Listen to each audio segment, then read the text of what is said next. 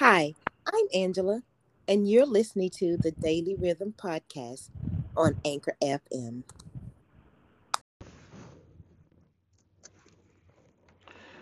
Well, hello, everyone. Welcome once again to the Daily Rhythms podcast. I'm Vic Hunter, your host. You are always welcome in this space. So, we're going to be talking about the discipline of service. And so, let's start with this question. How many people do you know who just naturally have a servant's heart? I mean, these are the people who are always willing to give a helping hand to some needy family, or mow some widow's grass, or help out at the church's food pantry, or watch a couple's children so they can go out and have a date night. Any takers? No, just kidding. My kids are actually old enough to feed and water themselves, so we're good. But my mom was actually that kind of person, right? She would always take in some needy family who were temporarily down on their luck. In her way of thinking, there was always room in the inn, even if her son had to sleep in the refrigerator. No, not really. But my mother did have a big heart. And some of us were talking about that at her funeral service a few years ago and just kind of sharing some meaningful stories about that. Now, I wish I could tell you that that was an inherited trait, but afraid not. It's not that I didn't mind serving someone, that is, as long as it didn't inconvenience me. Case in point, the second semester of my sophomore year in high school, there was this girl who transferred from another school. My teacher asked me to help her feel welcome. So I said, sure. I mean, if I see her in the halls, I'll say hello. But she didn't just mean that. Bottom line, she wanted me to show her around the school. Now that's where I drew the line. I mean, I didn't say that, but I didn't exactly enter into this venture with a servant's heart either. I mean, I had a rep to protect at that time, and I wasn't about to see her ruin that. Later, I would come to regret my less than enthusiastic participation in this venture because we wound up dating soon after that. So, anyway, you see, serving others has its own rewards, right? But I assure you, this was far from what Jesus had in mind when he said, "But whoever would be great among you must be your servant, and whoever would be first among you must be slave of all." Mark 10:43 through 44. But I was a relatively new Christian at this point, so I had no idea what this meant. But if Jesus' words were countercultural for a high school sophomore in 1982, how much more are they today in 2022? Or even in Jesus' day, for that matter. But we are not comfortable with the idea of servitude.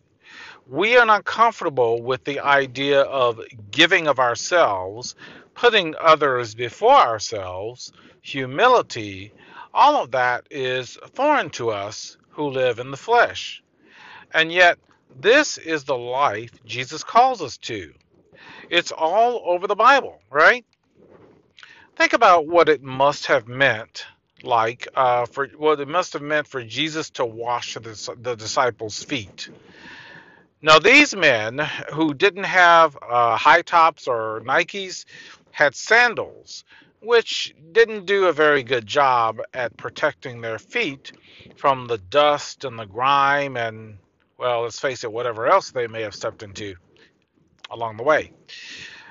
And yet, Jesus, on the night before he was crucified, knelt down and washed the dirty, grimy, stinky feet of these men whom he loved. Look with me at John chapter 13, verses 1 through 5. It reads, "Now before the feast of the Passover, When Jesus knew that his hour had come to depart out of this world to the Father, having loved his own who were in the world, he loved them until the end.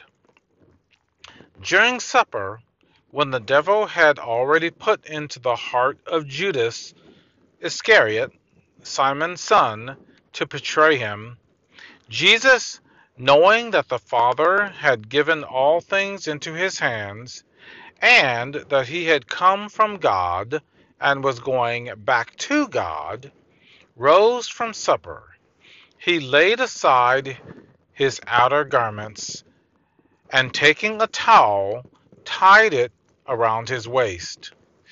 Then he poured water into a basin and began to wash the disciples' feet and to wipe them with the towel that was wrapped around him. And this is living proof that serving others is not always convenient. It is not always wrapped up in a neat little package. It is often sacrificial, inconvenient, and yes, messy. But that didn't stop Jesus, right? He even says that what he has done is to be used as an example for us all.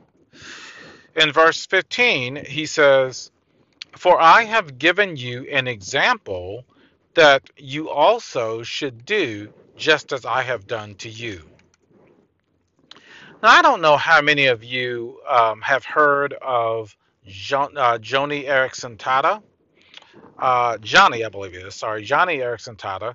So she is a quadriplegic in a wheelchair who paints with a toothbrush in her mouth and is an author and speaker, and she has a worldwide ministry called Joni and Friends that serves people with disabilities. But Joni tells a story about how she has a team of ladies who serve her each and every morning.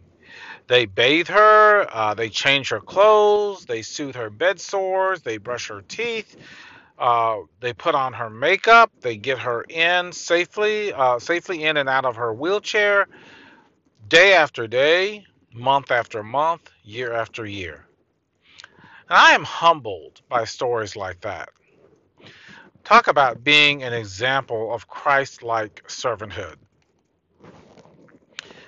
I can remember going through a really deep time of depression. I mean, I felt hopeless and didn't know where to turn. But the Holy Spirit just spoke to me. I mean, not audibly, but I know His voice, just like you know His voice. And He encouraged me to reach out to my small group through our group me. It was about 10:30 at night, and I didn't really expect to hear from anybody. But immediately after I sent the message, they began blowing up my phone. So sometimes it's not always serving someone's physical needs, but their emotional needs as well. And they did that night.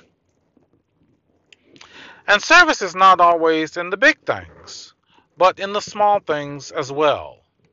Jesus says in Matthew 10:42, "And whoever gives one of these little ones even a cup of cold water because he is a disciple, truly I say to you, he will by no means lose his reward." Let me be clear. You don't have to publicly announce, "Hey, I'm doing this in the name of Jesus." That would make you a Pharisee. But just do it.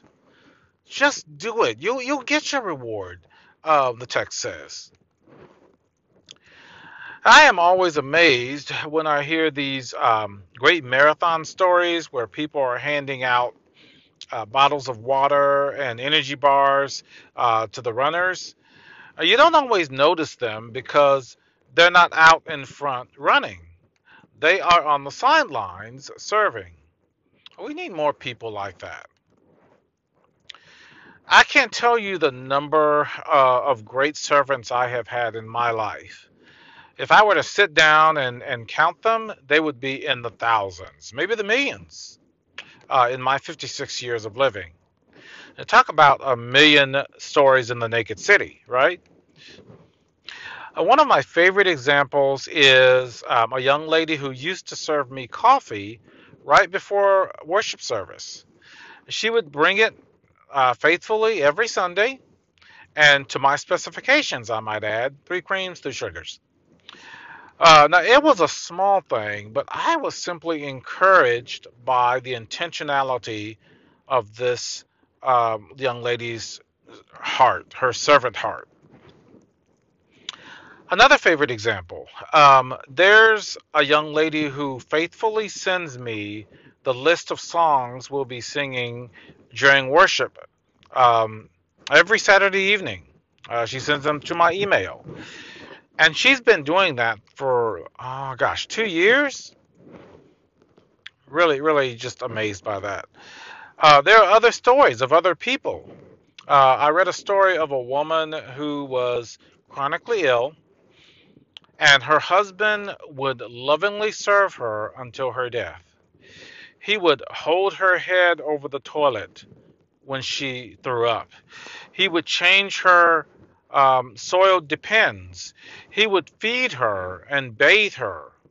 And when I think of loving your wife as Christ loved the church, this is the kind of love that comes to mind.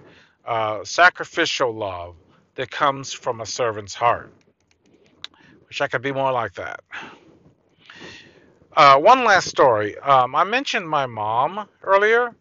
My brother had mental health issues, but my mom, until she became too ill to do it, served his needs when he could not care for himself.